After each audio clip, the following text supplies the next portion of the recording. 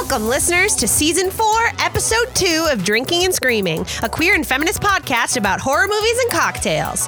I'm Shar. And I'm Kelly. And this week we have a special announcement! Wow! Episode 2, and we're already doing special announcement? Wow. Oh, boy! Jumping the shark early. We'll be doing an extra special live episode of Drinking and Screaming, streamed on twitch.tv/Drinking and Screaming, as part of WAVA Rape Crisis Center's Streaming for Survivors initiative. We're raising money for survivors of sexualized violence, and we hope that you'll help us by following the donation link in the show notes. We also will be taking suggestions for what we should watch for that episode, so feel free to let us know what you want to see. So this will be like an extra episode out of what we normally put on our feed, and it'll be live, and it'll be awesome. You get to see our faces as we talk. And maybe see a buddy? Wow. Whoa! But for this week, we're watching A Nightmare on Elm Street 2, Freddy's Revenge from 1985. This was our patron voted on episode. Whoa. But first, we have an inspired cocktail creation that we made to match the mood and themes of the movie. So we made this drink to taste like Freddy's inside you. This episode will contain discussion on homophobia, bigotry, and sexual violence. If any of these things are something that you need to not hear about today, feel free to skip this episode. So I made the drink this episode. You did! No surprise to anyone. I even came up with that description of why we made the drink like this. So I call this drink Gay Subtext. Ooh, really burying the lead on this episode. I also thought it was funny that you actually struggled to make this drink. It took a hot minute to make this drink because I had one ingredient, the main ingredient of this thing. For some reason, I got in my mind that was the ingredient that needed to be in this drink. And it turns out that it's really hard to fucking pair anything with that.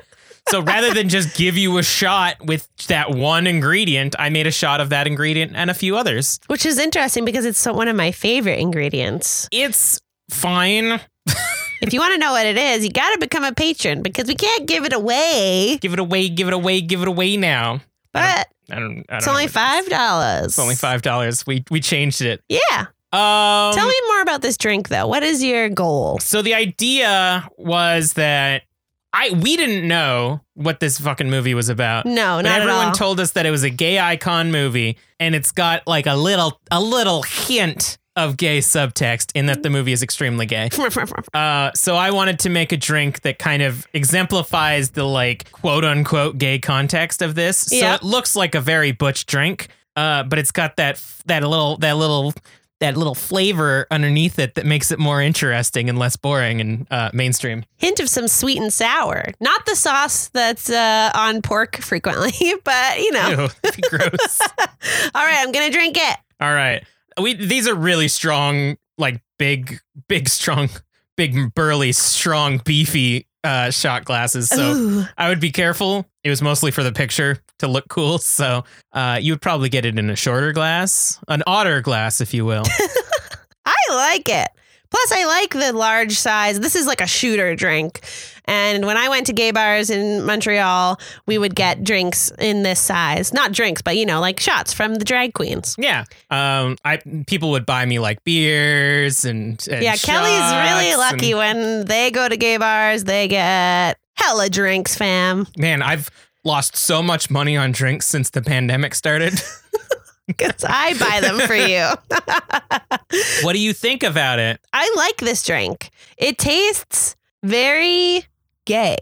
Thank you. I think I got the wrong one. Mine is kind of tastes like a Jaeger bomb, which is the straightest shot we all know it's the straightest shot ever. I think my proportions are a little bit off in mine. Oh. Do you want this one? No, because I drank a lot of these while we were testing them, so I know what it's supposed to taste like. Well, this one tastes fine. It doesn't taste very strong. Your warning made me feel like, what? No, I said it was a big, beefy, strong glass. The glass is big and strong. I get it. Yeah.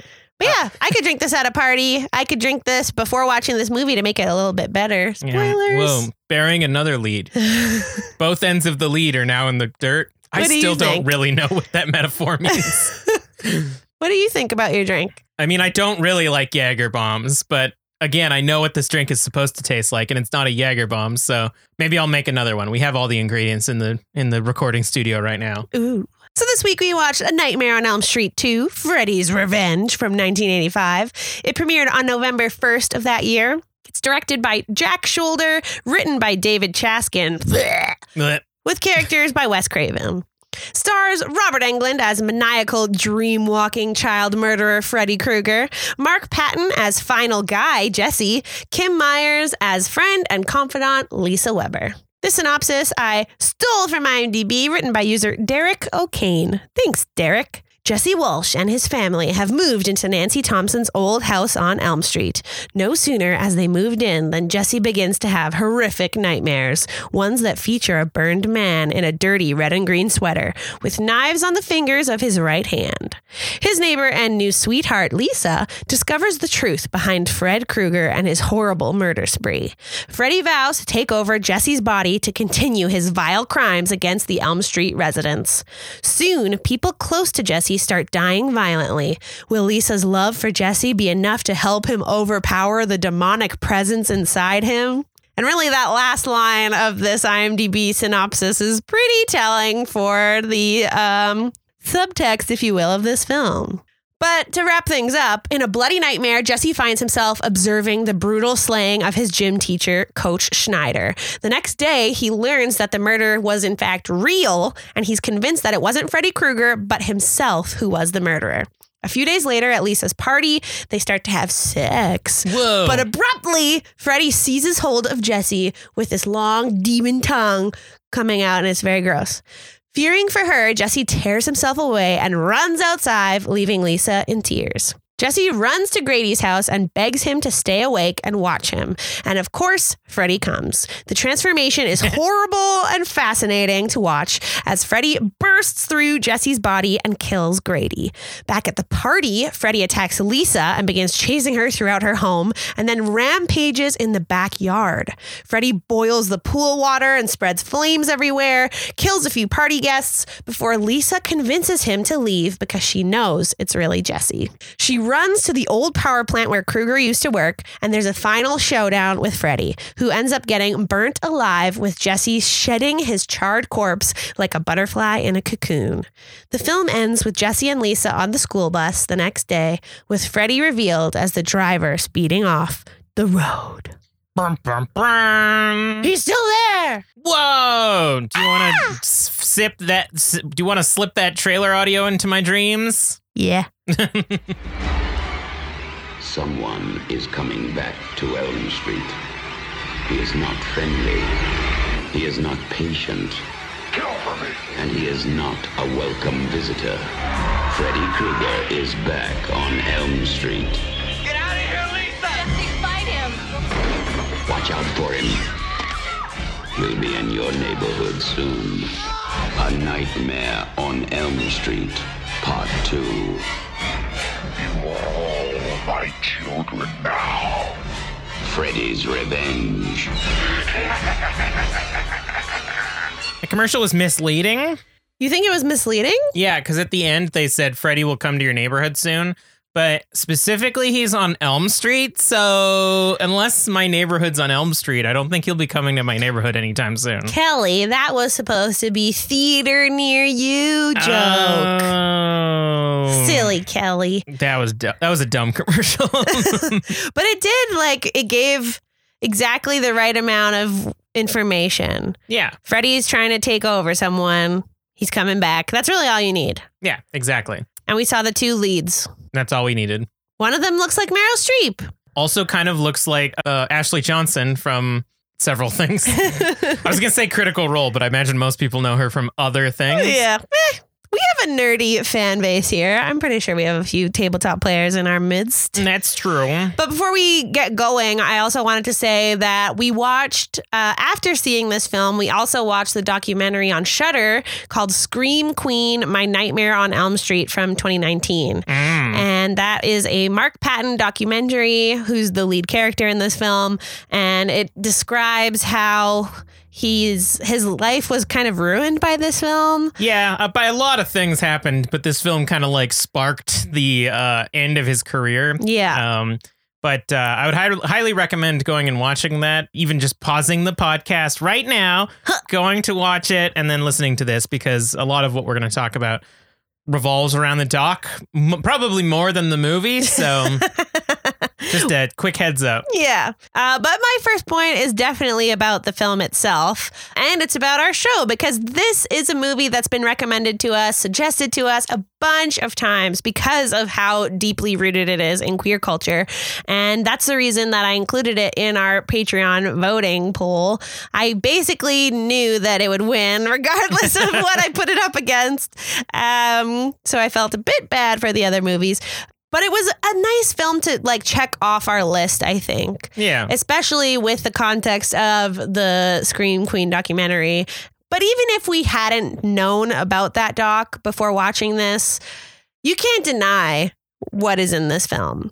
Because the main plot is that there's a monster inside of him, and his problems can't be understood by anybody, and he just wants everybody to leave him alone because he's scared of who he really is transforming into. Mm-hmm. So that's so, like, the otherness in this film is huge. And then, like, regardless of the plot, so much of the things that we see visually on screen are so deeply rooted in queer culture. There's the BDSM scene in the bar that's like totally biker, but totally not. I mean, they specifically, they say that it was a BDSM club. Earlier in the movie. Then there's the shower scene where the coach gets whipped with towels and tied up with ropes. Mm-hmm. Then there's the huge snake that wraps around this final boy when he's dreaming. And then it just goes on and on and on. But mostly, I think it's really interesting how much he's so scared of the monster inside of him and how no one else can help him. And it's kind of bullshit that for a long time the writer David Chaskin denied writing any queer culture and subtext in this script, and then it's revealed in the documentary that Mark Patton says, but then it became kind of cool. Yeah. And then you were like, yeah, I put that subtext in all along on purpose. That was my whole intention, was for it to be a gay movie, and y'all loved it, so I did a good job. Yeah. And there's like quotes of him from previous publications and interviews of what he was saying before he changed his tune. So, it's not just Mark Patton making this shit up. Mm-hmm. So I thought that was very interesting. Also, every time I hear Mark Patton, I think Mike Patton from Faith No More. And my brain just really can't comprehend the two of them. The next thing I want to talk about is also heavily rooted in the film, which is my favorite part. Can you guess what it is? It's the musical number. Yeah. No, just kidding. There's no musical number. Technically, there's music. Well, and choreography. It is a dance scene. I'll give you that. It is the dance scene, incredibly iconic in the bedroom that Jesse, when he's like, because they just moved into Nancy's house, right? So he's got all these boxes and his dad's like, you can't go out until you unpack, young man. He's like, okay, Dad, stomp, stomp, stomp, stomp. And then he turns on a tape and dances the night away. Hell yeah. And it's really, really funny. And he kind of masturbates with this like popper toy thingy. And his like butt scoots up against the dresser. And he's doing costume changes the whole time. And he like puts on glasses and it's like risky business. And he turns to the camera and he's like, yeah, I'm so cool. And I really enjoyed that scene. It was really, really fun. And to be honest, I didn't really enjoy the movie as a whole that much. But this scene, as well as other Mark Patton, really, my point is, carried the film. Yeah. I really enjoyed his sensitivity and his truth. I think he was really vulnerable in the part, which was nice to see. What's it called? Substitution, Yep. As you call it. You can really tell, like, a lot of the stuff on scene was believable because of, like, him substituting his own personal experiences into it. Yeah. Which you can really feel if you have any experience with that whatsoever. For sure. Yeah. And then my last point, again, I'm actually pretty focused on the film. I didn't talk about the doc too much, but I know that you will. Oh, yeah. I mostly talk about the doc. But I wanted to shout out the special effects that were used. There was a lot of different moments in this film. Some of them are really awful, like the birds exploding. Oh, yeah. That was so weird. Like the birds are getting hot and like Freddy takes over them. So then they start attacking people and then they just like poof. And they were like little budgies, like green budgies. I don't know. It looked really bad and stupid. I'm an animal lover. And the whole time I just was like, this is dumb. This isn't even realistic enough to be scary. Yeah, I wasn't sad at all. And then, but the good stuff was the transformation scene was really, really cool. We see like slashes appear in his arm, in Jesse's arm, and like the sweater is underneath. And the blades coming out of his fingertips. Yep. And then like when he's like screaming, there's this shot of inside his throat. It's like bright lights inside and we see like Freddy's eyeball looking back and forth. He's got eyes on the inside. In the deep throat. Something that really creeped me out was Freddy's demonic tongue that appears out of Jesse when he's like canoodling in the cabana with Lisa. Yeah, but he really likes to do that. Yeah. The phone scene on the first one to Nancy. Yeah. It really made me uncomfortable. And it's like so long. And she has her eyes closed and she doesn't know what's happening. And it's like, blah, blah, blah. But then that Jesse's like, oh my God, and runs away.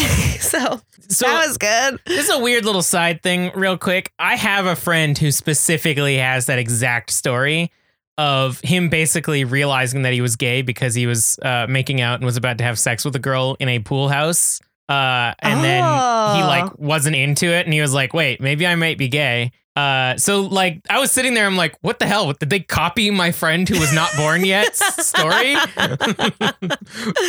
didn't even think about that because yeah, he gets like totally grossed out and just like dips. Yeah. Yeah. Oh, like all of the stuff of him like being scared of Freddy and stuff definitely was reminiscent of like all the stories I've heard from like my gay friends or like stuff that I've gone through. And Yeah. That one, it's just visually Frederick Cougar, if you will. Mm-hmm. Yeah. Cool movie plot device. And then my last point isn't really a point. It's just a throwaway funny thing that this movie is Buddy approved. And that's because there's an amazing cat cameo, special effects, puppet. It's not really that wasn't a real puppet. cat. But it hunts a rat and you get some great scene or sounds and Buddy watched the TV for that moment. So this is now Buddy's favorite horror film until we say otherwise. Some people might say that cat was unrealistic because it was screaming and had like massive fangs and stuff. But we're living in the attic above my mom's place right now because of the COVID. Mm-hmm. And occasionally when my mom comes up to like watch a movie with us like this one, her cats will like come up to the door and start meowing for her. So what I'll do sometimes I'll go to the door and just kind of like shoo them away. But once in a while I'll bring Buddy because Buddy hates every cat created by God. Yeah, when we adopted him, they were like, he is a one cat man. And we were like, okay. So occasionally I'll just like hold him up like Simba and he'll start screaming and like hissing and stuff at the cats and that'll scare them off. The last time that you did it was like demon sounds. That's what I'm referencing is that this is a realistic depiction of Buddy because the noises that came out of our cat I've never heard before in my life. He like... Occasionally he'll like hiss and almost sound like he's spitting, but this was like something deep within him coming out that I've never heard before. Yeah. So again, very realistic depiction of kitties. Yeah. And that's all my points. It's time for the real deal. I'm not okay with this. I think part of the aesthetic of this segment is going to consistently be that I'm not okay with the name. That's fine. Yeah, we'll feed that into the the energy of the title sequence. You have to rebel against your mother. Exactly. I have to be a rebellious youth. So this segment of our podcast, when we are graced with my mom's appearance while watching this movie, she will then write a review herself. Because she thinks we lie. Yeah, she says that we lie. That's why it's called The Real Deal. But we don't lie. She's wrong. She's wrong. Movies aren't scary. Go women is our slogan. Movies aren't scary. Anyways, okay, here it goes. The first real deal for season 4 and my take on Nightmare on Elm Street 2 Freddy's Revenge When Kelly was younger, I videotaped them getting an ingrown toenail removed. I then edited it down and put it on YouTube under Kelly's Big Toe. I really don't know if that still exists. Oh, God. I didn't know that got filmed. Yep. There was better acting, elements of surprise, and fear-invoking scenes in that than in any part of Elm Street 2. And the frightening menace that was Kelly's ingrown toenail will forever be more memorable than the villain of this very pathetic attempt of a sequel. Not wrong. If Char and Kelly told you that this movie is still worth watching, don't listen to them. It was so bad. The only reason I stayed and watched the whole thing was because Buddy was sleeping on my lap, and if I would have moved, he would have hissed at me, and that would have been scarier than this movie. I give this movie a definite 2 thumbs down. Go watch Kelly's Big Toe. I need to just give me a sec. I need to see if that's... We're Googling it. We're YouTubing it. I mean, it's also a botched toe job. I mean, a little bit... yep, still up there. It's How many views does it have? 17,000 views. That's more than anything I've ever made. Oh, God. Anyways, a little bit too much. TMI is that it was also a botched toe job, so I still have to deal with that for the rest of my life. Anyways, that was a good review. That was a good review. Good job, Colleen. Don't worry, Mom. We told people not to watch it either. Yeah. Well, I said I would watch it if it was more fun. And we were in a theater, not during Panorama.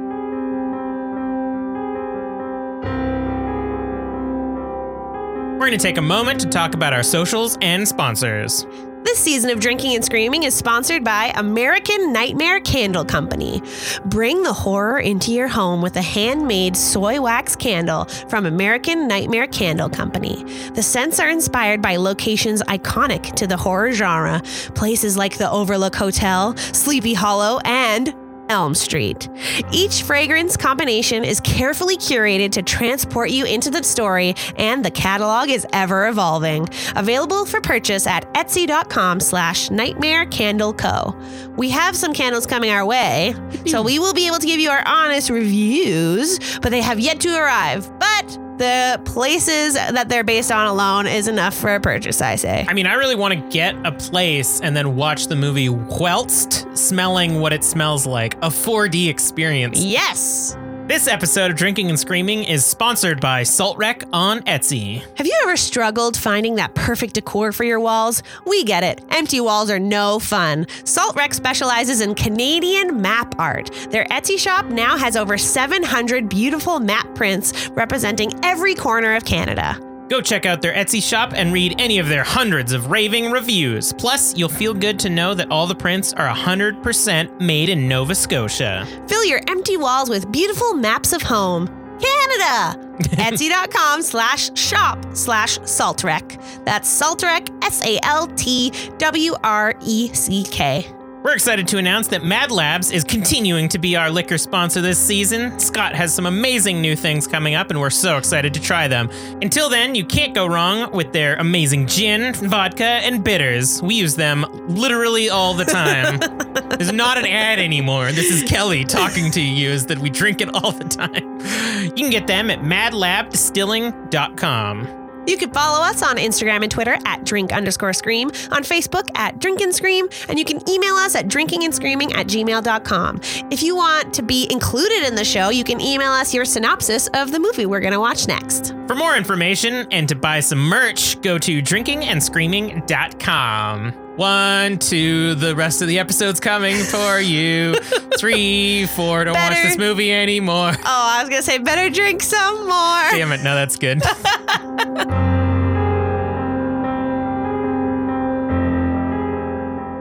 Do you have some points? No, none. None? I've got nothing to think about this movie. What? My first point, first of all, like I said, I'll probably mostly talk about the document rather than the movie. But just to get it out of the way, the movie was kind of lackluster. It was like really boring and weirdly paced. I mentioned like we were at half hour in and no one died, and it's supposed to be like a summer slasher flick kind of thing. And it also felt like so dragged out kind of. Yeah. And like so many of the dream sequences just retold the same thing. Like he was never learning anything new. It was just kind of boring. Yeah. The overall concept of Freddy trying to get into the real world through like a teenager that moved into Nancy's place is pretty cool. But like, I don't know, there was no really good shots to phone home about. And other than like the emotional drama of Jesse, it wasn't like scary at all. Yeah. Like the transformation scene was probably the scariest thing in the movie, but everything else was more like emotional. Yeah. When they had that first showdown in his hallway and tells him like, I got the brains, you've got the body or whatever. He like rips off his head or skin on his head so you see his brain. That was kind of cool. That was pretty cool. And that moment was very hot. Yeah. Erotically charged. Homoerotic. Which from the documentary, we learned that like Robert Englund and Mark Patton during that scene were talking about like, we should play it up and like, can I put the blade in your mouth and stuff like that. Mm-hmm. And then the props department sprinted in and screamed not to put it anywhere near his mouth because it'll look like he's filleting him. Yeah. Which, God forbid, it's more gay subtext. Just make it text. Just write the text. It already's there. But yeah, my first point is that it's just not a good movie. Like, yeah, I don't think I would really watch this again. No. I would skip it. It's incredibly forgettable. Yeah. Other than the fact that it became such an iconic movie for the queer culture. And that dance scene. Yeah, exactly. But I mean, like, we don't even have intentions of watching the third ones because we hear that it gets like extremely uncomfortable. Yeah. So like, I don't know, Friday or Nightmare on Elm Street doesn't really seem like a bingeable movie for us, I guess. Like a bingeable movie series. Yeah. I think we'll watch maybe the third one, maybe, and then that's it. Yeah. We'll see. We'll see how but bad it gets. I'd rather just watch Friday the 13th. Yeah, I would rather watch good movies. All right, so my second point is about the documentary, which is extremely counter to the first one, which is that I appreciate this movie more. I still don't like it or particularly wouldn't really recommend it to anyone unless it's for the history.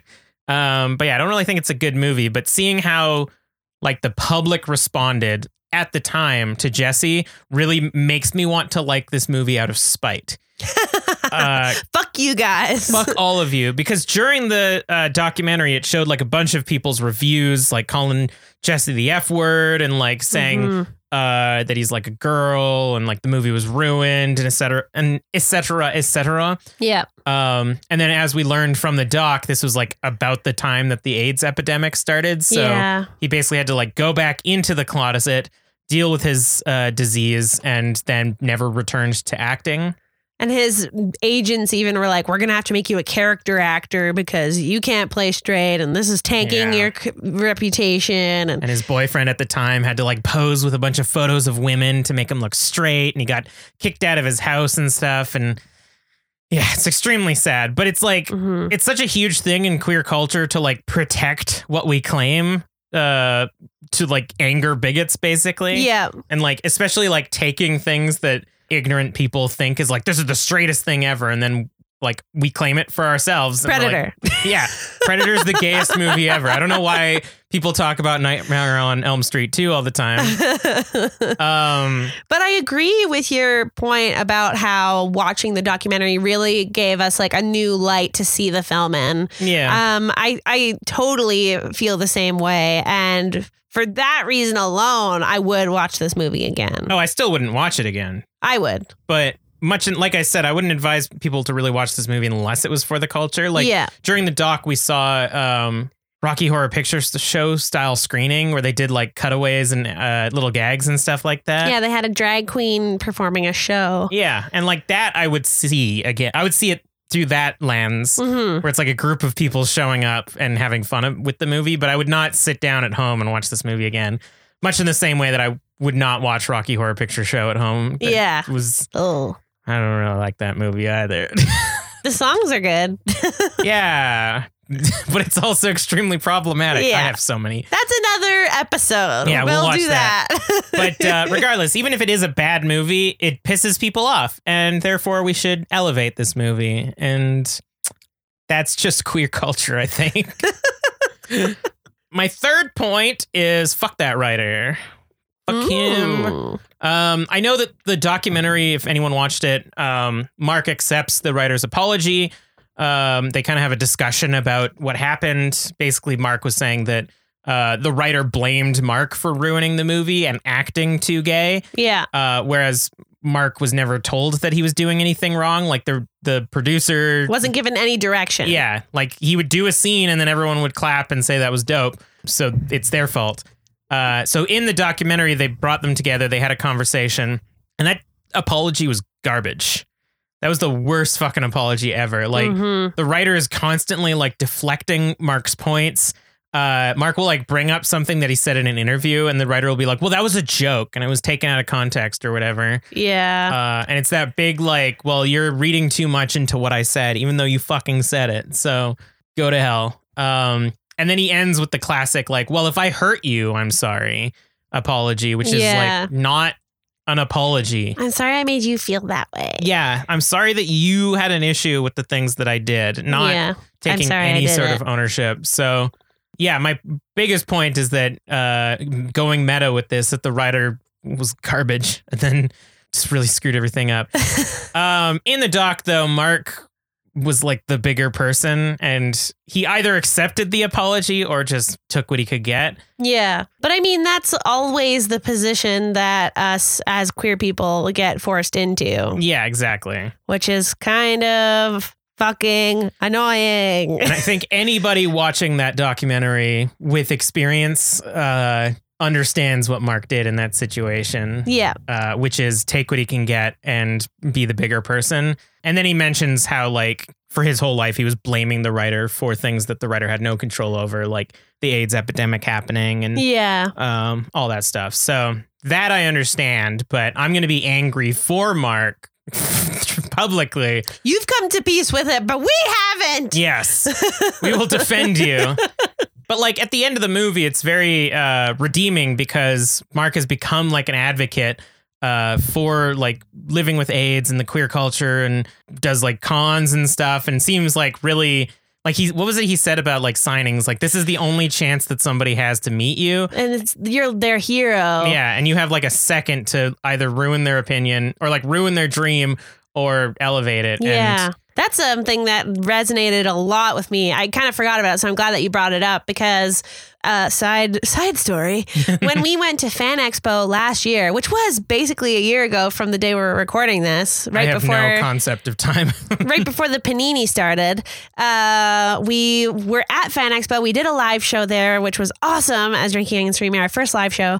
But then while we were there, Kevin and Oscar from The Office were there, and we love The Office. We're huge Office nerds. So I, for the first time ever, splurged and I bought the like $100 fucking photo that you get. So we met them, got our picture taken. Of course, it's like a cattle call. You don't even get a chance to really connect there. But we also waited in line to just have a chance to speak with them afterwards at their booths. And Kevin was amazing. Super fun. Yes. Kind, lovable, and like really had a genuine conversation with us, which I thought was so nice. And I was so grateful for that. And then Oscar kind of ruined it. Yeah, Oscar was kind of a dick. He was like, I don't understand why everybody loves this show. It's just a show. Yeah, people need to move on with their lives. And I was like, wow, you're making so much money from us coming here. You could at least fake it. And when we did the picture with them, we wanted to do the Vogue pose because that was an iconic moment in The Office. And they were like, "What? Why do you want to do that?" Yeah. So, but the picture looks awesome. But then again, if Oscar wants to come on, we'll take it back. Meh, whatever. But yeah, then Mark Patton basically describes how like he will burn all of his spell slots. He'll use up all of his spoons during these cons because it means so much to the people coming to see him. It's so draining, but it's so worth it for the fans. Yeah, exactly. And I think the end of the movie is very much, or the end of the documentary is very much like a inspirational thing for Mark. Like his life seems very good now. Like he went through a lot of shit and trauma, but it seems like he's recovered fairly well. Yeah. Much in the way that he does at the end of Nightmare on Elm Street 2, Frederick's Revenge. Also, but then it's bad at the end of that. I mean, life sucks in general, so it's a roller coaster. You think you got your hands on the wheels, but then you're not driving on the road anymore. That's life. That's life. That's what all the people say. Had like 3 of these shots now already. Anyways, Are you feeling it? it's time for Whispers from Beyond. This is the part of our show where we read off reviews that we get. We read off messages we receive on Twitter. Anything that helps what you guys do help us grow the show, and we want to say thank you. And this review is from Lord Zombie XIII or 13 on Twitter. They say, this podcast is great. It is like listening to your best friends talking about a movie they just watched, and they are not afraid to let you know if they loved or hated it. The segments are all fun, even better when they add their own special effects to them. Their viewpoints really make you look at a movie in a different light. I mean, I will never look at Beetlejuice the same way again. Always a fun listen, Antonio. Yeah. Thanks, Antonio. Love ruining stuff for people. Pew, pew, pew. That's actually not the first time that we've heard specifically the Beetlejuice episode be brought up as like, love your show, but wow. Wow, Beetlejuice. Oops, guys. I mean, that's fine. If I learned anything from game design, it's how to analyze things so much that it's ruined for you and you can never fully enjoy that medium ever again. Yeah. Yeah. Woohoo. That's life. Wait, I think I'm in a dream. There's a book on that table that wasn't there before. Whoa. Let's check it out. It's time to open the Reconomicon. Oh, right.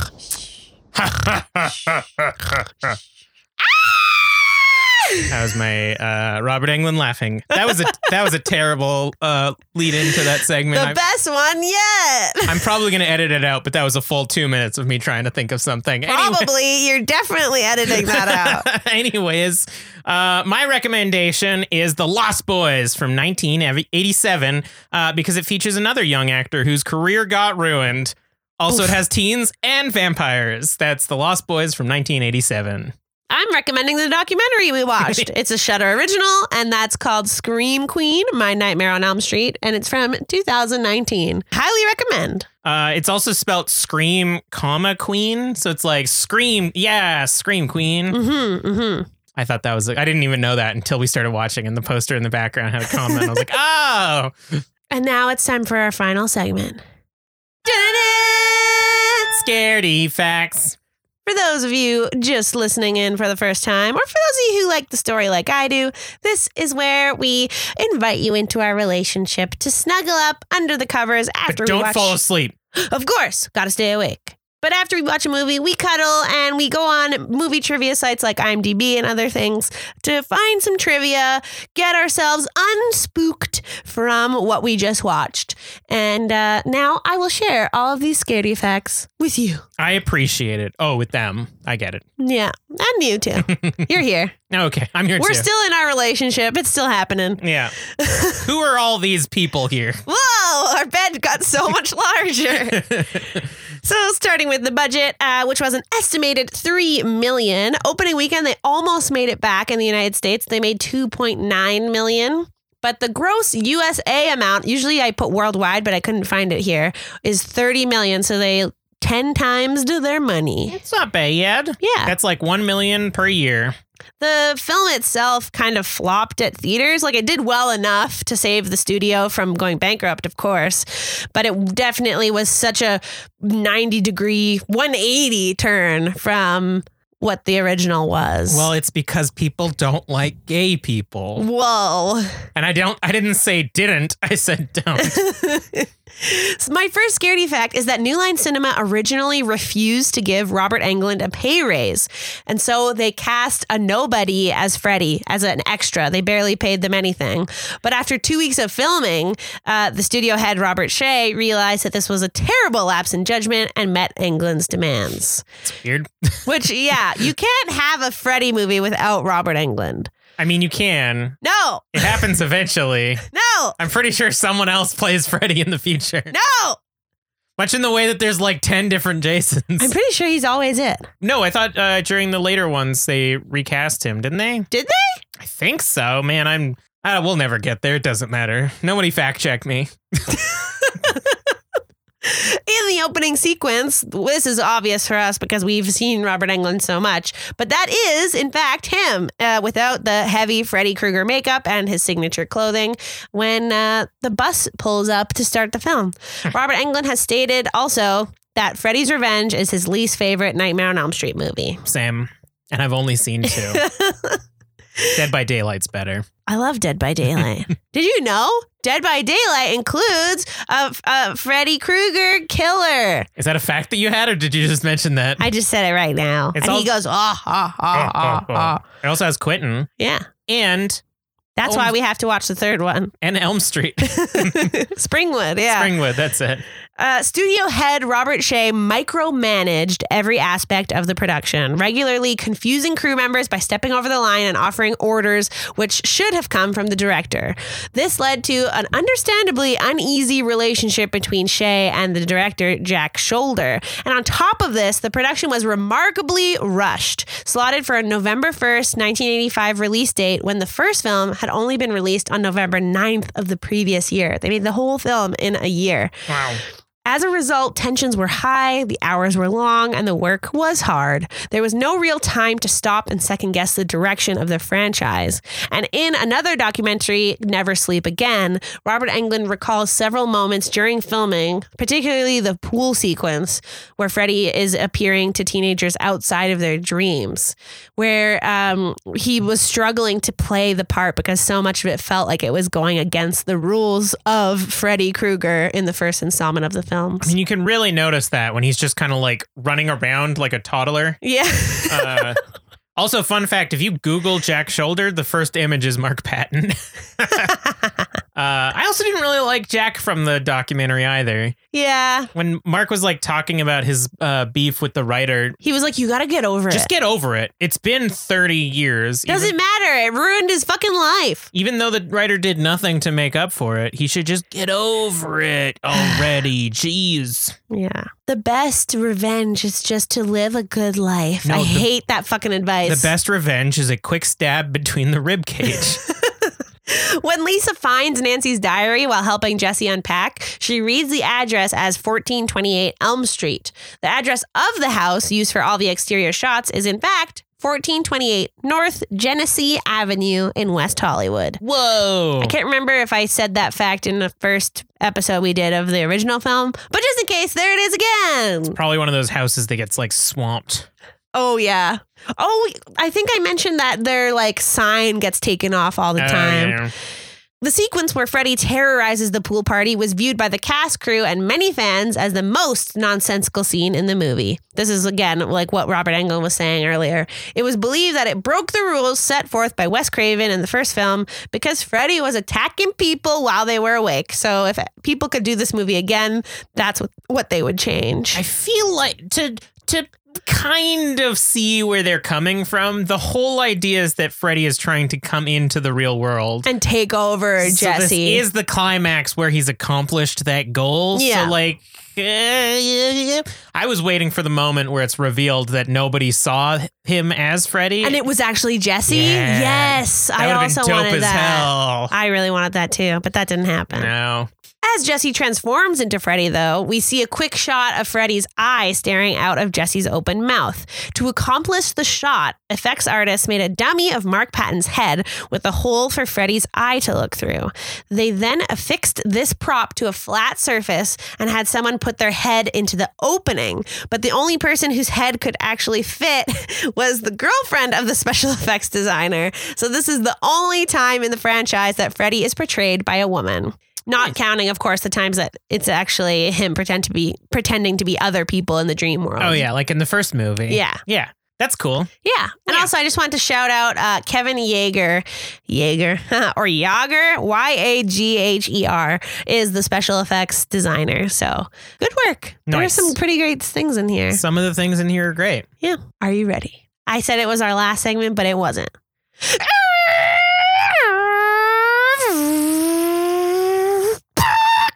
Car facts. Jesse's car is the same car used in the television series Freddy's Nightmares from 1988. It is used by Lar Park Lincoln in the Freddy's Nightmares It's a Miserable Life 1988 episode. Jesse's car is a 1966 Dodge Dart GT convertible. We did not have our car expert. He now refuses to watch these movies, and I'm going to claim it's because he's too scared of them. So we have to find these car facts ourselves through means. Through means. I was proud of myself for getting that one. Nice. And that's all I got. So it's time for final thoughts. My final thought is that I can only really recommend this movie for the cultural significance. If you want to see where everyone's gotten their like praise of this movie and how it's been adopted by the queer culture and the queer community, rather, check it out. Also, the dancing scene. Hell yeah. I was going to just say, I already said this earlier, but I'll really reiterate that it's a really great movie, I think, to watch on a big screen with actors playing the parts live on stage and kind of playing it up and making fun of it like Rocky Horror. And clearly this paved the way for more gay horror as a whole in the genre. So thanks. Well, that's been A Nightmare on Elm Street 2, Freddy's Revenge, a movie about surprisingly very little revenge. Next week, we'll be watching The Witch from 2015. What? Oh, I'm sorry. The Vivitch. The Vivitch. And remember, always scream responsibly. Bye!